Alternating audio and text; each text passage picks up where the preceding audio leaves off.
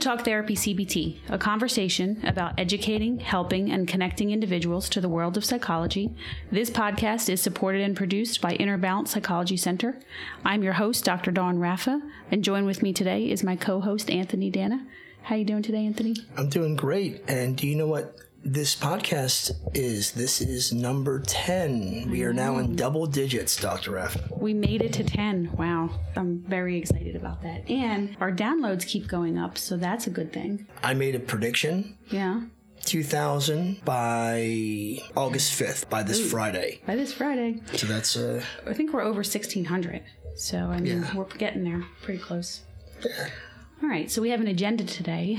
Do you want to tell everybody what our title is today? Yeah, so today's topic or title is The Psychology of Sports. And as we always begin with a quote, I'm going to give you my quote. And you tell me your interpretation of it and how you read it, and I'll do the same for you. Sounds good. So my quote is, I've missed more than 9,000 shots in my career. I've lost almost 300 games. 26 times I've been trusted to take the game-winning shot and missed. I've failed over and over and over again in my life. That's why I succeed. And that individual was Michael Jordan. Mm-hmm. Yeah. So I love that quote. I've heard that one several times before. So, yeah. So you're wondering what I think about that, right? Yeah. So what do you take from that? Well, I often reference this, not word by word verbatim quote, but with people in therapy who have very unrealistic expectations of themselves and fear of failure. You know, people have this fear of failing and very distorted beliefs and opinions on success, and failing is necessary for success. And Michael Jordan talks about his stats with that, how many times he failed and kept pushing through with perseverance in order to be successful.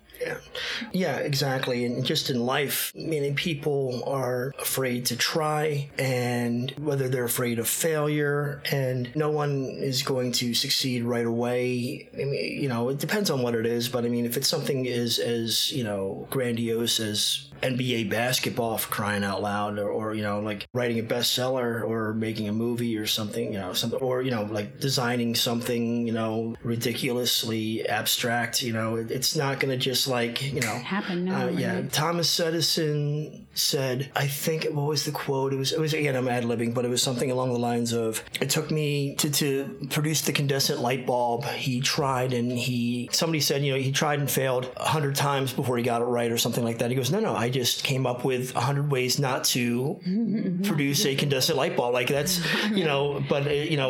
failure is success practice. It really is. How do you want to, turn it? And also, Michael Jordan, characteristic of what motivated him, he would look for things and he would hold grudges to, and again, this is his psyche, this made him work, and it's not going to work for everybody, but he still, I think it was his Hall of Fame speech, and he still had something like not nasty, but just kind of like a little jab at his high school coach for cutting him from the varsity team when he was a freshman, so that's stuck in his craw. Motivation, wherever you can find it, motivation can be a good thing. So, Dr. Raffa, you have a quote for me. My quote's very similar to yours and on the same kind of theme, right, about failure. So, failure is not the opposite of success. It is part of success. And that was from Arianna Huffington. So what are your thoughts on that?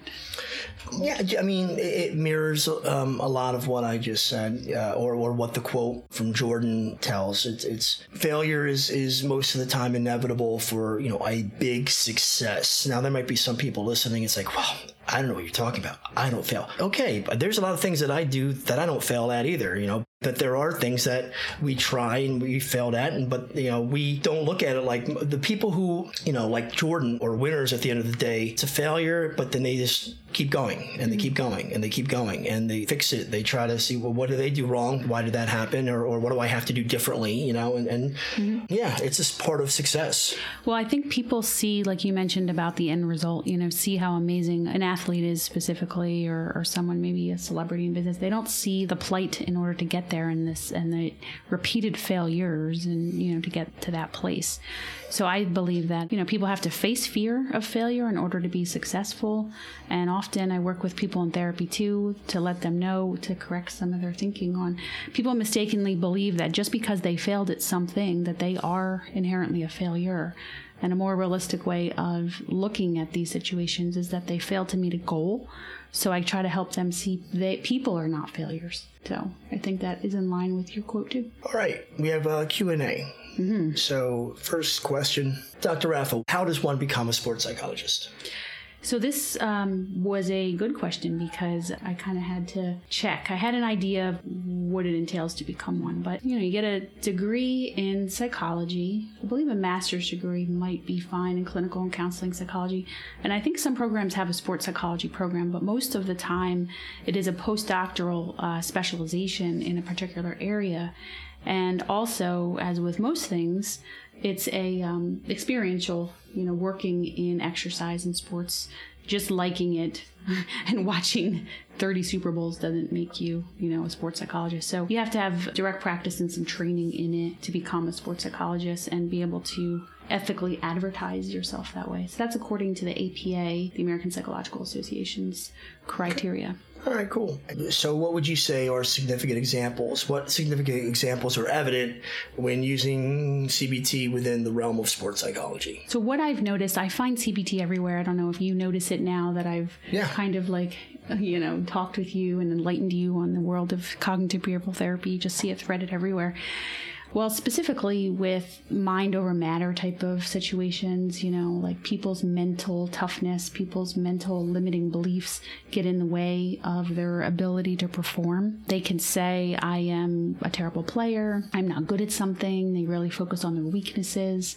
So the narratives and the messages that they give themselves really can get in the way of how they perform, as well as certain sports, I think, really help people to practice lots of different psychology skills that we can get into as well. So I know that you were a coach. What sport did you coach? Well, I coached a little bit of basketball. I coached a season of freshman football. That was a fun experience because I never coached football before. I never played football. I always thought that, obviously if you play the sport, you would become a better coach. And I think for the most part that is true. Mm-hmm. I don't think Belichick played it down in the NFL, but still, most of the time that's true, I guess, right? So, or even in college, I don't even believe. But mostly tennis. Tennis was my favorite sport to coach. I played it. I coached both boys and girls for, I guess, like 8-9 years or so. Oh, it's a long time. Okay. So what did you notice as far as any kind of like CBT or psychology as a coach? What did you notice that you had to implement or use? Sure. What I mean, as a poor man's sports psychologist, and I think every coach, every parent of a student athlete, and even the athletes themselves, they become sports psychologists on some level, right? So, sure.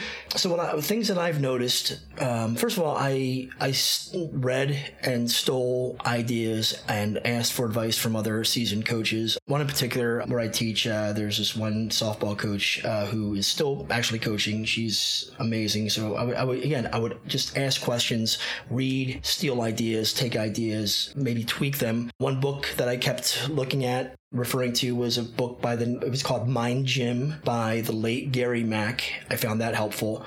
And so a couple of things I've noticed. So when in tennis, you can't coach you have to wait for a changeover, right? Mm-hmm. So they play 2 games and then they change over, and then they play 2 more games and they change. You cannot talk to them until the changeover. However, you can encourage them. Mm-hmm. You can't say, nice shot or shake it off. Like, it has to be very, very, or you can get called on it by the other coach, or if there's a referee there, right? So what I would always do is I'd always try to come up with, if I would see maybe somebody, for lack of a better term, drowning or, shooting themselves in the foot, mm-hmm. I would, come up with little ways to give them a bigger message, but just a little short reminder. So if I would see a player hit the ball into the net, and then their body language after that, of course, most people's body language, at that age, is, disgust in themselves or just angst. And so what I would yell is next point.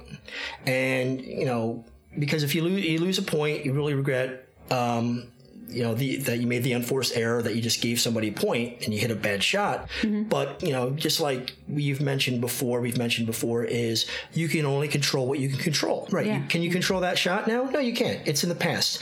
And you do not want that mistake to encourage future mistakes, which can happen so often in sports, right? Especially individual one-on-one sports. Yep. So that message was, again, just a way to remind my player, the next point is the one that you need to focus on, not the last point that you just lost. Right. There's nothing you can do about that. Yeah. At that point, right? So that was a way, I would also look at your strings to transition, to shake that off and just, find a happy place, or think about, to shake that off and focus on the next point ahead of you.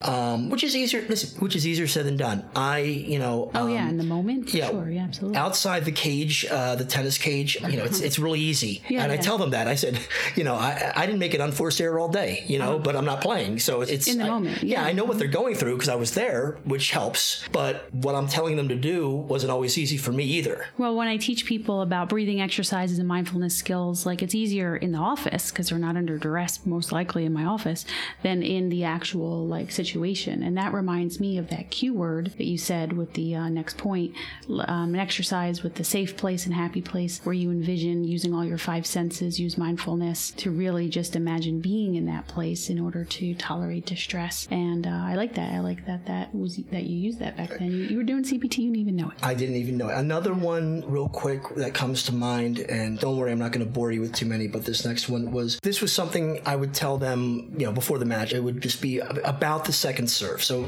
obviously you get 2 serves, and if you miss them both, that's a double fault. You just basically gift wrap the point for your opponent. And I would, sometimes kids would double fault. Then the one double fault could manifest to 2 and then 3. And then they basically gave a whole game away because they double faulted 4 times because they keep, again, just like next point, they keep thinking about that last point or the double fault. So I'm like, okay, so what can we do about this? So, some of them who were more guilty of this than others, I'd say, okay, what are you thinking about? Because that first serve, there's not as much pressure, obviously, but then that second serve, it's okay, I need to get this in, or else I'm gonna, lose the point, and that's terrible. So I'm like, what goes on in your head? Yeah, what's going through your mind, right? And I stole this idea from Mind Gym. I just tweaked it. So Mind Gym, he tells a story about free throws. Okay. And he would say, instead of thinking about, because most players he would help out in the NBA would say, I'm worried about missing it. I'm worried, don't miss it. That's what I'm saying to myself. And I guess again, how the book mentions it or how he writes it, but he says the brain is thinking about the negative context of miss it. That's all the brain hears. Even though you're saying don't, and so he would say, think of how the shot is going to look, how the net is going to make that swish or sound, as it goes through. And so I kind of used that with the second serve. I said, okay, well, think about, instead of don't miss your second serve, think about when your opponent hits the return back to you. Is he going to go down the line? Does he like to go cross court on you a lot? Does he like to hit little dink drop shots? Like, what are you going to prepare yourself and anticipate? And what that does, hopefully did for most of them, was now you're kind of tricking your brain to not even think about double faulting because you're thinking about the return of serve. Yeah, well, if there's a return of serve, you obviously didn't double fault. So that's not even, in your mindset. That also reminds me of the visual imagery techniques, that sports psychologists use. And I talk with people about in therapy too, especially athletes themselves or coaches, of imagining making that basket, imagine hitting that ball, imagining winning that game, imagine what that medal feels like in your hand, and imagine yourself being successful, because perseverating on the mistakes obviously gets in the way. And this, by the way, reminds me of something called the Yerkes-Dodson law, actually. Basically what that is, it's a bell curve. And what they found is optimal performance equals a medium amount of arousal, and that correlates with the having some optimal performance. If you have a low level of arousal, fatigue, tiredness, you're really not going to care too much. Mm-hmm. If it's too high and tips over that curve, then it becomes stress and anxiety, especially with those negative thoughts. And then that obviously correlates with a lower level of performance. Mm-hmm. So we want to try to get to that sweet spot. Yeah, it's always about the happy medium at the end of the day, which is easier said than done. Mm-hmm. Absolutely. So what I noticed you said before, you coach both boys and girls tennis. Mm-hmm. What gender differences, if any, did you notice when you were coaching both boys and girls? Okay, well, characteristics in coaching or what they displayed. Well, okay, so the first one is I noticed that with coaching the girls, they were a lot more willing to be coached. They would listen. They would implement accepting of trying different tactics that maybe didn't feel comfortable with them, but might help them become a better tennis player. And they would seek advice. They would accept advice. They wanted it. Where most of the guys, especially if they got to be pretty good, you couldn't tell them anything. They knew everything. The ego, the hubris. Yeah, I mean, and now when they were beginners, when I got them when they were freshmen, they were little tadpoles, and they were like, they would listen a lot better than they did when they got to be juniors or seniors, and they get a couple wins under their belts, and then it's kind of like I get the eye roll,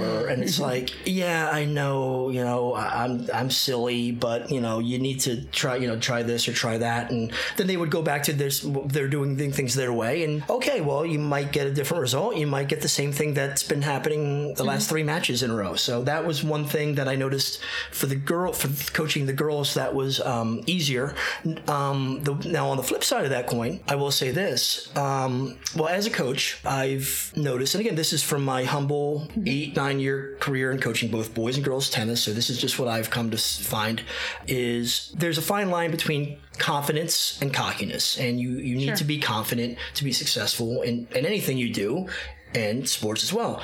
So what I've come to find is I'd rather have somebody, again, happy medium, right? You're always looking for that happy medium. You're always looking for that, so I'm looking for that kid who's very, very confident, but not too much where they're cocky. But then I don't want them to not believe in themselves and they don't think they can do anything. They're not going to beat anybody. I can't beat her. I can't beat this one or that one. So it's like, okay, if I can't get the happy medium, it's harder to work with you. All right.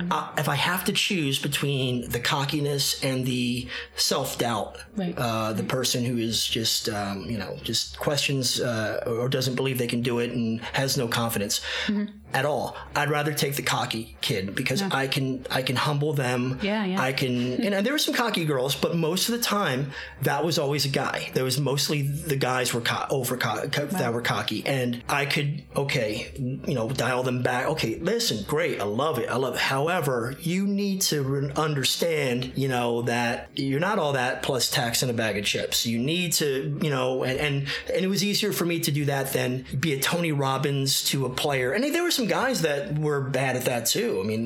There's only so much you can do and to be a compulsive cheerleader. Yeah, absolutely. And I think it also, we're focusing on this sport in particular, but like certain types of individuals gravitate towards tennis, perfectionistic probably. Same thing in golf. I know that a lot of people that tend to have perfectionistic or OCD tendencies will gravitate towards certain sports, I imagine, right?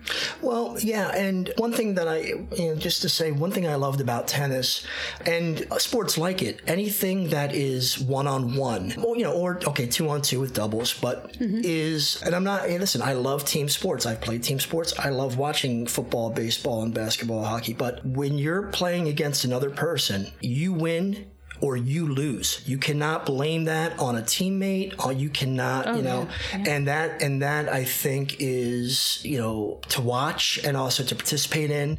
A lot of pressure people put on themselves. Yeah, with sports psychology, when sports psychology comes into mind, those are the ones who, my God, like they have to go through a lot, right? So. Well, there's also the beliefs that, people that are playing on a team, I let my team down, can have those types of things. There is that guilt. There is that, feeling with team sports that you don't get with individual sports. So I'll grant you that. But the fact that what I can do, with tennis, with boxing, wrestling, whatever it is, that's one-on-one, what I do to you can affect what you can do to me, and vice versa.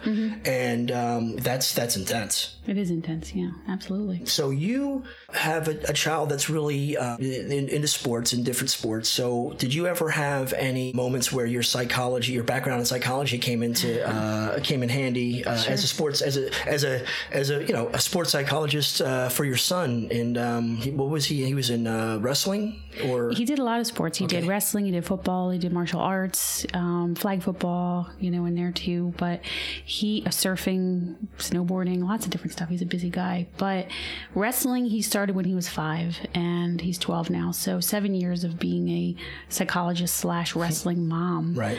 And I have to tell you, I know I'm biased, but I believe wrestling is the best sport ever. And the reason I am biased towards it is because of all the psychology weaved in. Anybody who wrestles really has to deal with their one-on-one, obviously against the other person. They not only have to learn techniques of wrestling, they also have to just tolerate distress in a 5-minute match or so. I forget how long they are, but they have to strategize kind of like a chess game, figuring out what they're going to do when their opponent does this or does that, and all the while staying calm, breathing while there's literally a person on top of them and trying to get out of the position that they're in. And not to mention all the screaming. Oh my gosh, it's like so crazy noisy. Parents. Crazy parents on the mat. The coaches are really loud, and there's a bunch of matches going on simultaneously in a huge room, often an auditorium, and all the people there. It's super noisy. It's hot, and also the confidence to go out there with that singlet that doesn't look good on anyone. Although sometimes you have a choice to wear shorts, which is fine. But one of the things that get in the way, of course, are limiting beliefs and distortions that people had about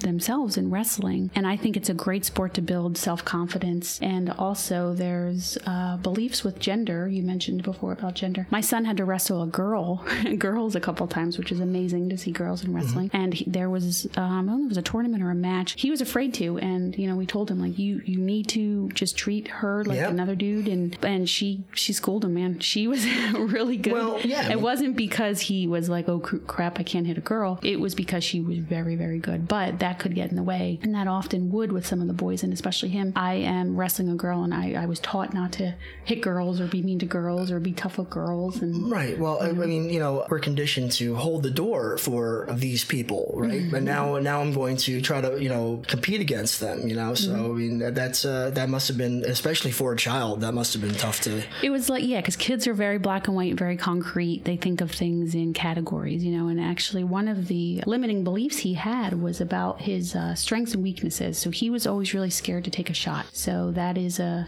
technique in wrestling where you start off from the bat being, aggressive, and he was just so afraid of it, and he wouldn't do it, and he had to get over that hump, working with us and working with his coaches. A shot is going for like a certain move or to put them in a compromising position.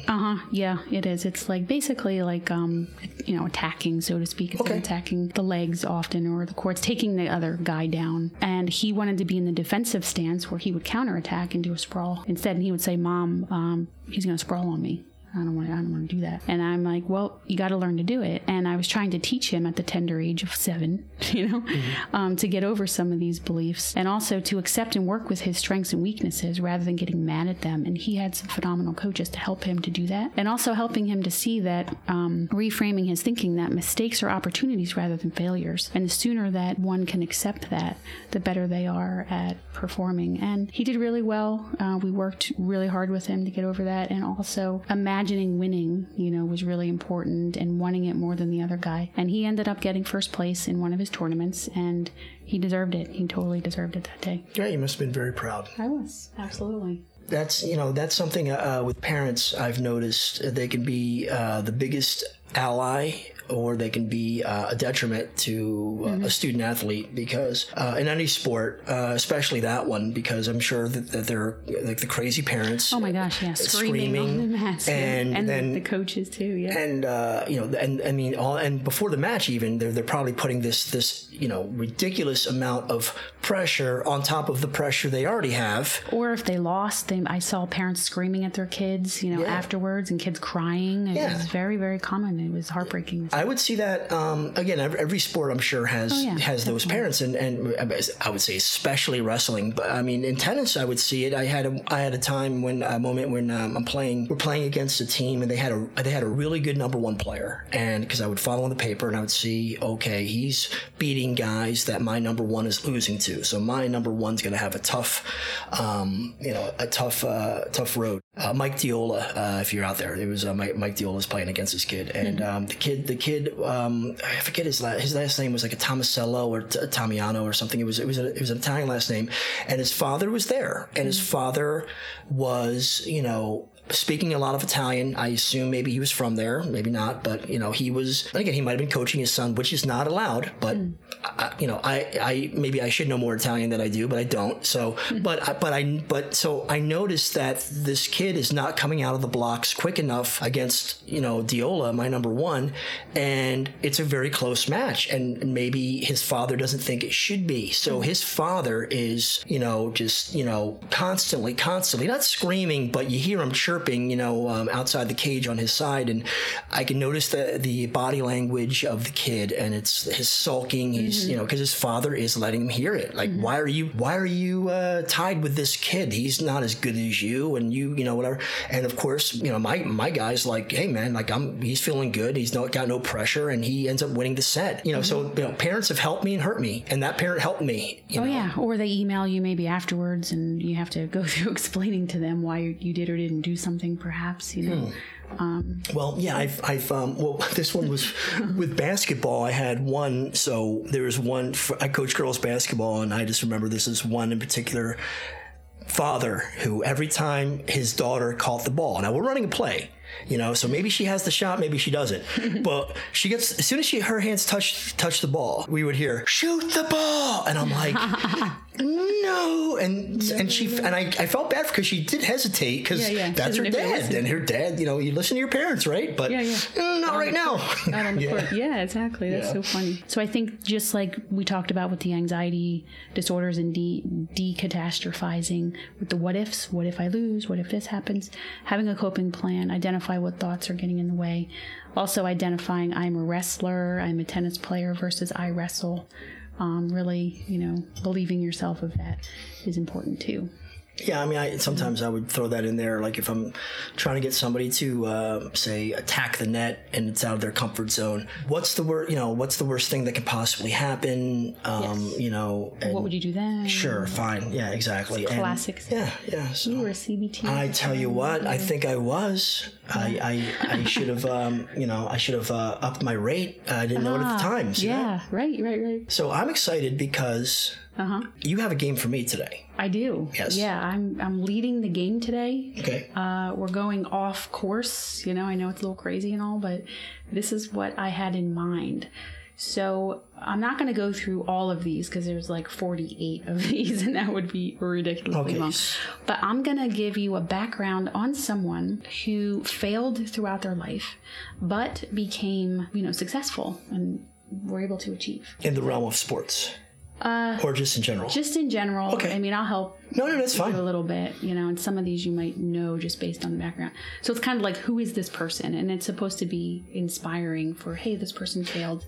Do you want me to give you multiple choice? So, okay, so how many clues are you going to give me? So if you give me one clue and I think I got it, should I guess? Or however you want. Whatever's good for you to set you up for success. Right. So, well, and again, if you give me one and I go, okay, give me another one, or give me more. So do you want to go maybe after three? I got to take three. You'd rather do that than give you multiple choice? Or if you have multiple choice all set up for me, then let's do that. Oh, then okay, then yeah. I don't. No. Let's do. I'd have to do that on the fly. Well, no. Let's do the other one because what you'll probably do is say the person's name and then I can figure out who the three decoys are by you'll say, and Oscar Wilde, and and then I'll be like, I might make a face. Yes. And then you'll know, that's. So let's just go with. We'll just do a couple. 3 clues max, and then I got to come up with a guess. Yeah. Okay. So I thought this would be fun. Also, letting our listeners know that, again, people are not failures. They fail to meet a goal. They may have made success out of failure. It's trying that is important.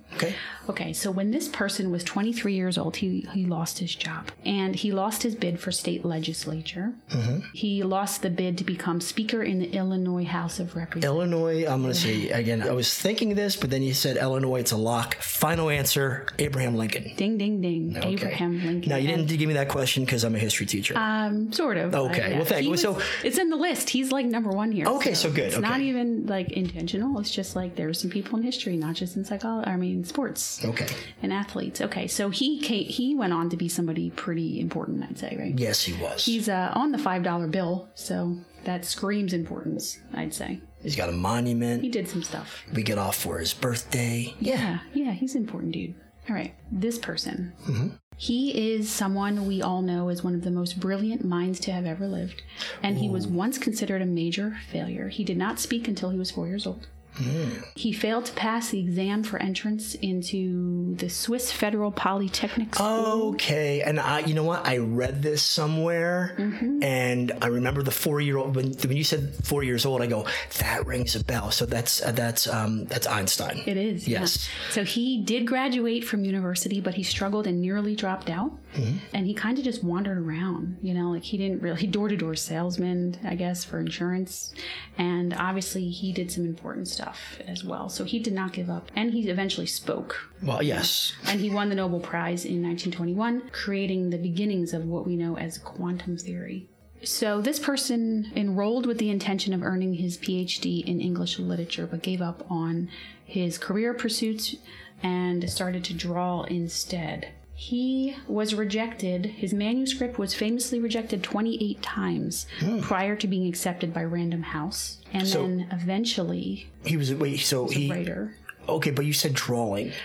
Yeah, because he was told he wasn't, I guess, a good writer, I imagine. So he did drawing instead. Okay.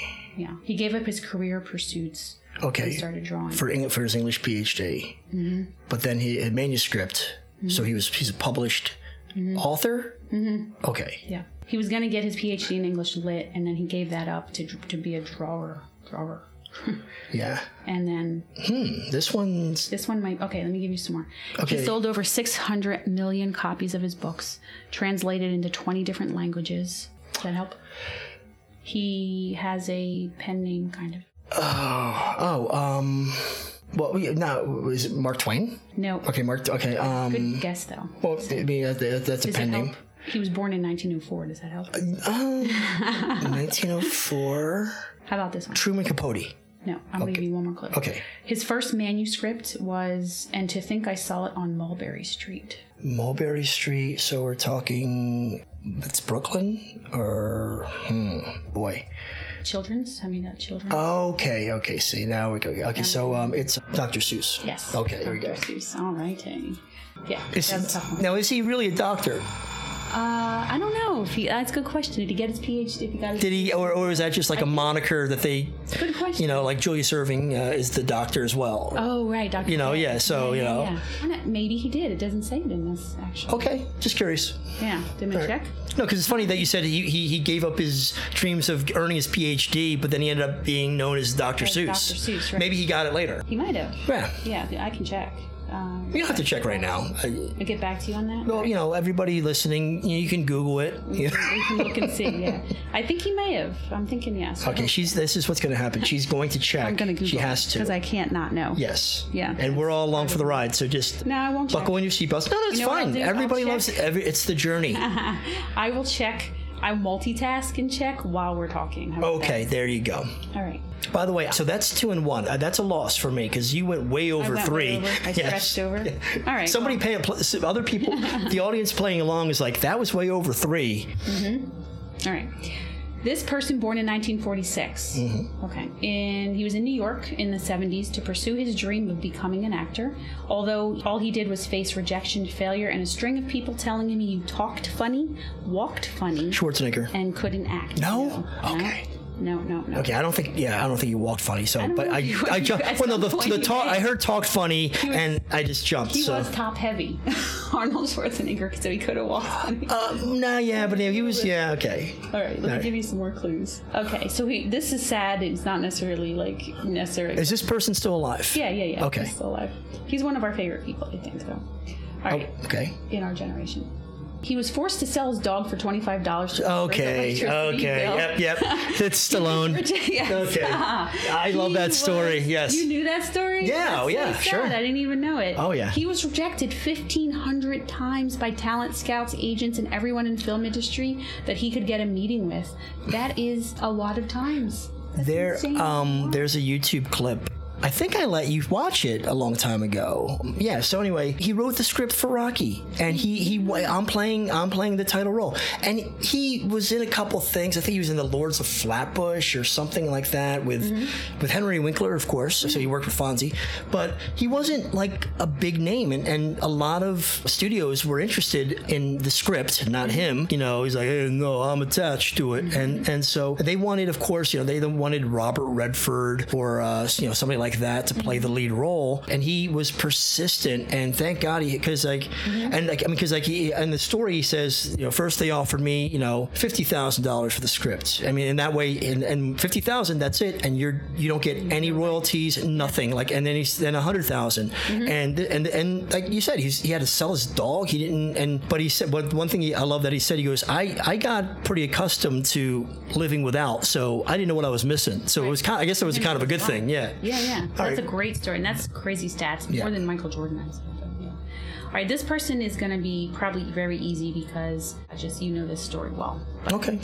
This person was born, maybe not right out of the gate, but he was born in 1901. He had a number of failures and setbacks that included bankruptcy, taking a job in Kansas City local newspaper where he was fired. Walt Disney. Editor, yes, for lacking imagination and having no good ideas.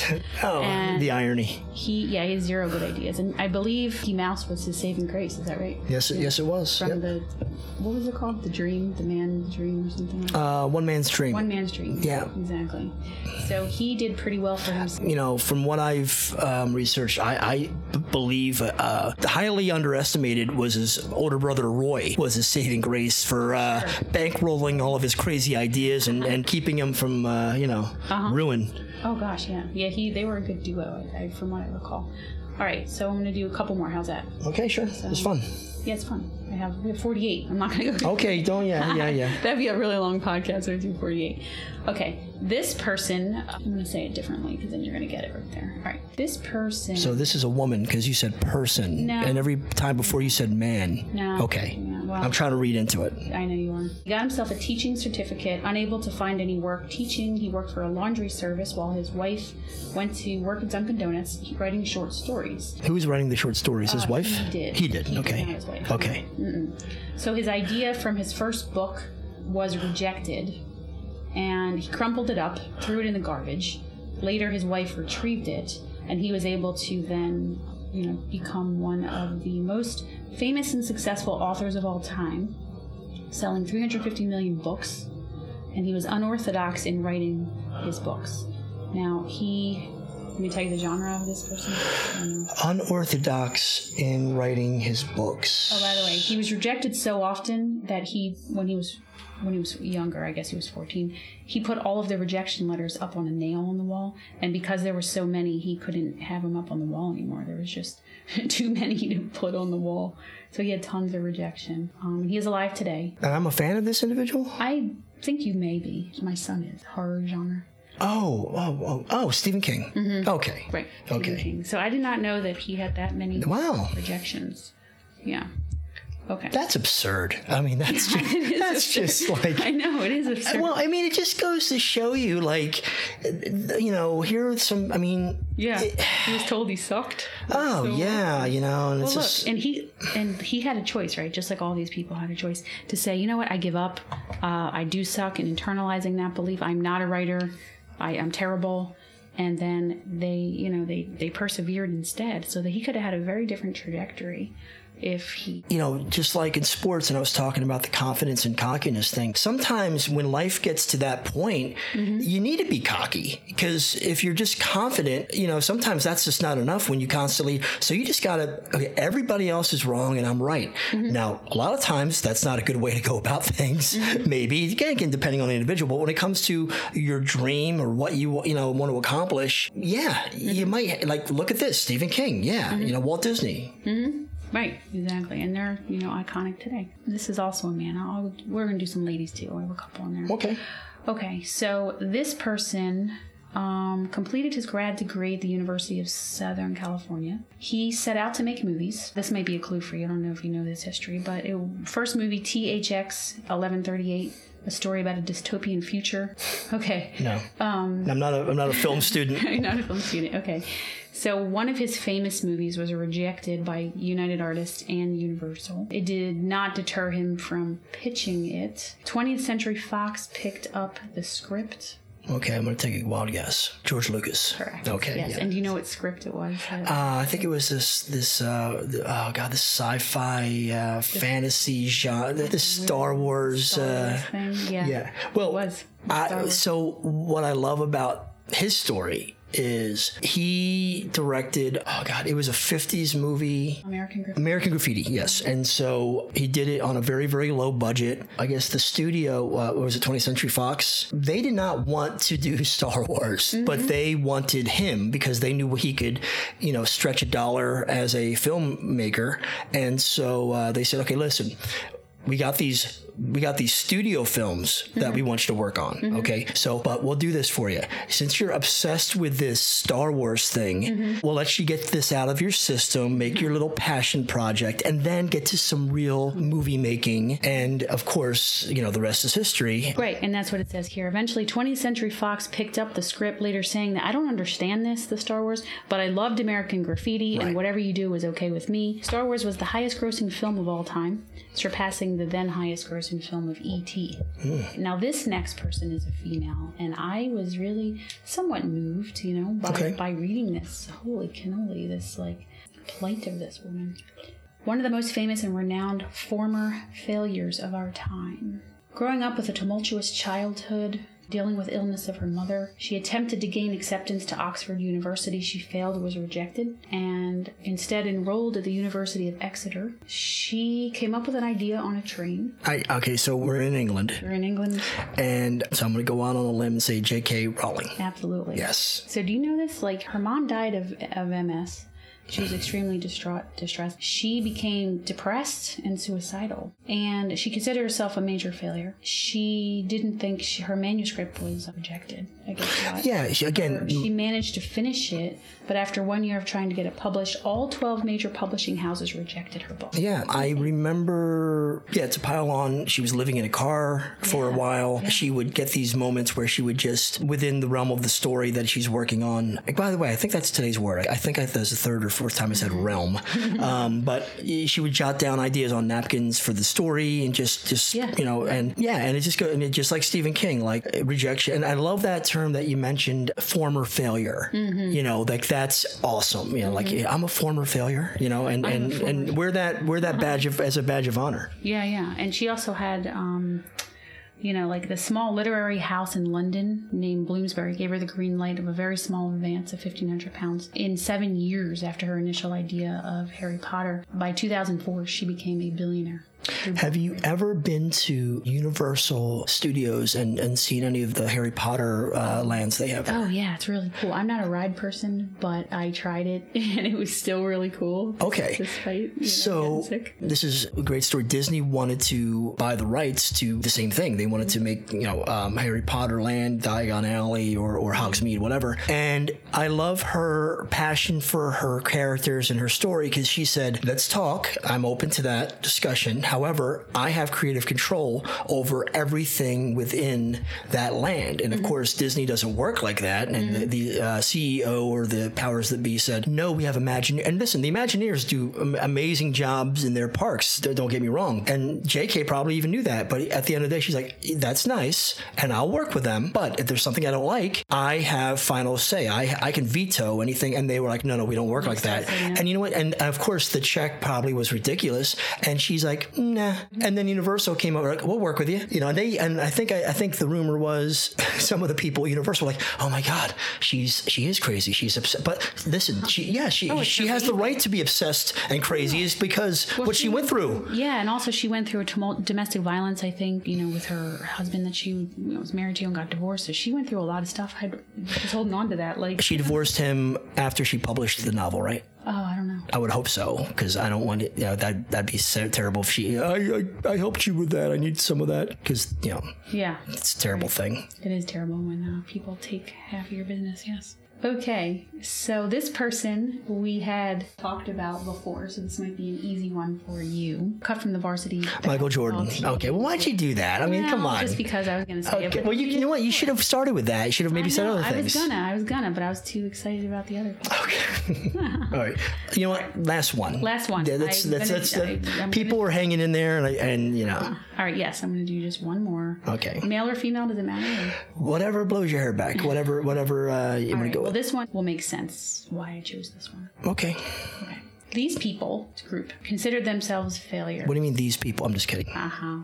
These group of performers considered themselves failures. And so this is the group of performers that this person is involved with consider themselves failures? The group. Okay. I assume. So this is a group we're talking about. It's a group. Oh, so okay. We're thinking. Okay, it's a rock band or it's a musical group. Okay. Musical group. Yeah, I didn't want to give you that. Okay. Well, hey. Okay.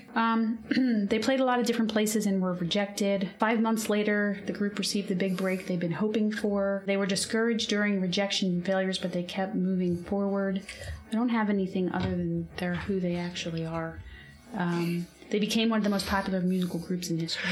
I'm going to go out on a limb with a chainsaw and say, I don't know, the Beatles? Yes. Yeah, but you know what? As I'm reading this, because I wasn't planning to do them, surprisingly, it doesn't say exactly what the failures were, other than them considering themselves failures. And I remember from the movies, I think they got somewhat, some rejections. By the way, Paul, if you're out there listening, cut Pete Best a check. Like, just give him a look. Come on. Give him a little bit. I mean, throw him a mill. What is it to you? Or a couple 100,000 maybe. I mean, something. It's a sin. They kept pushing. That is.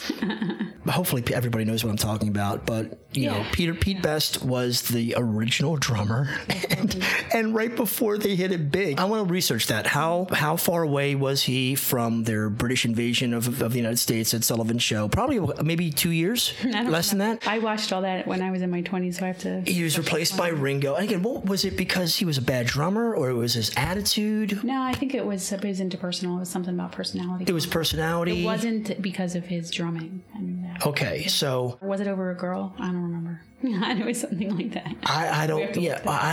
We have to look a couple things up. Whatever it was, but I mean, that's a sin. I mean, that's just terrible. All right, so let's summarize. What did we learn today, Denise? It sucks to be Pete Best. That's number one. It's great to be J.K. Rowling. It's, well, again, if you're you know what I took from this is if you're getting rejected over and over and over and over again, you are in, people that you are in common with are, I don't know, J.K. Rowling, Stephen King, Sylvester Stallone, Walt Disney. So you're in good company. You may not be to that level, and your goals could be your goals, but really it's about persevering and not fearing failure. It's not your enemy. Try to think of it as your friend. Maybe fail a little bit on purpose. That'd be crazy, right? Do some intentional failing. Doesn't mean that you are. And this could be in everyday life, not just in sports psychology, but in, day to day. Absolutely. All right. So thanks for listening to our show. Catch all of our episodes and more at www.innerbalancepsychology.com or talktherapycbt.com. Email us if you have any questions at info@innerbalancepsychology.com. And remember to stop it and give yourself a chance.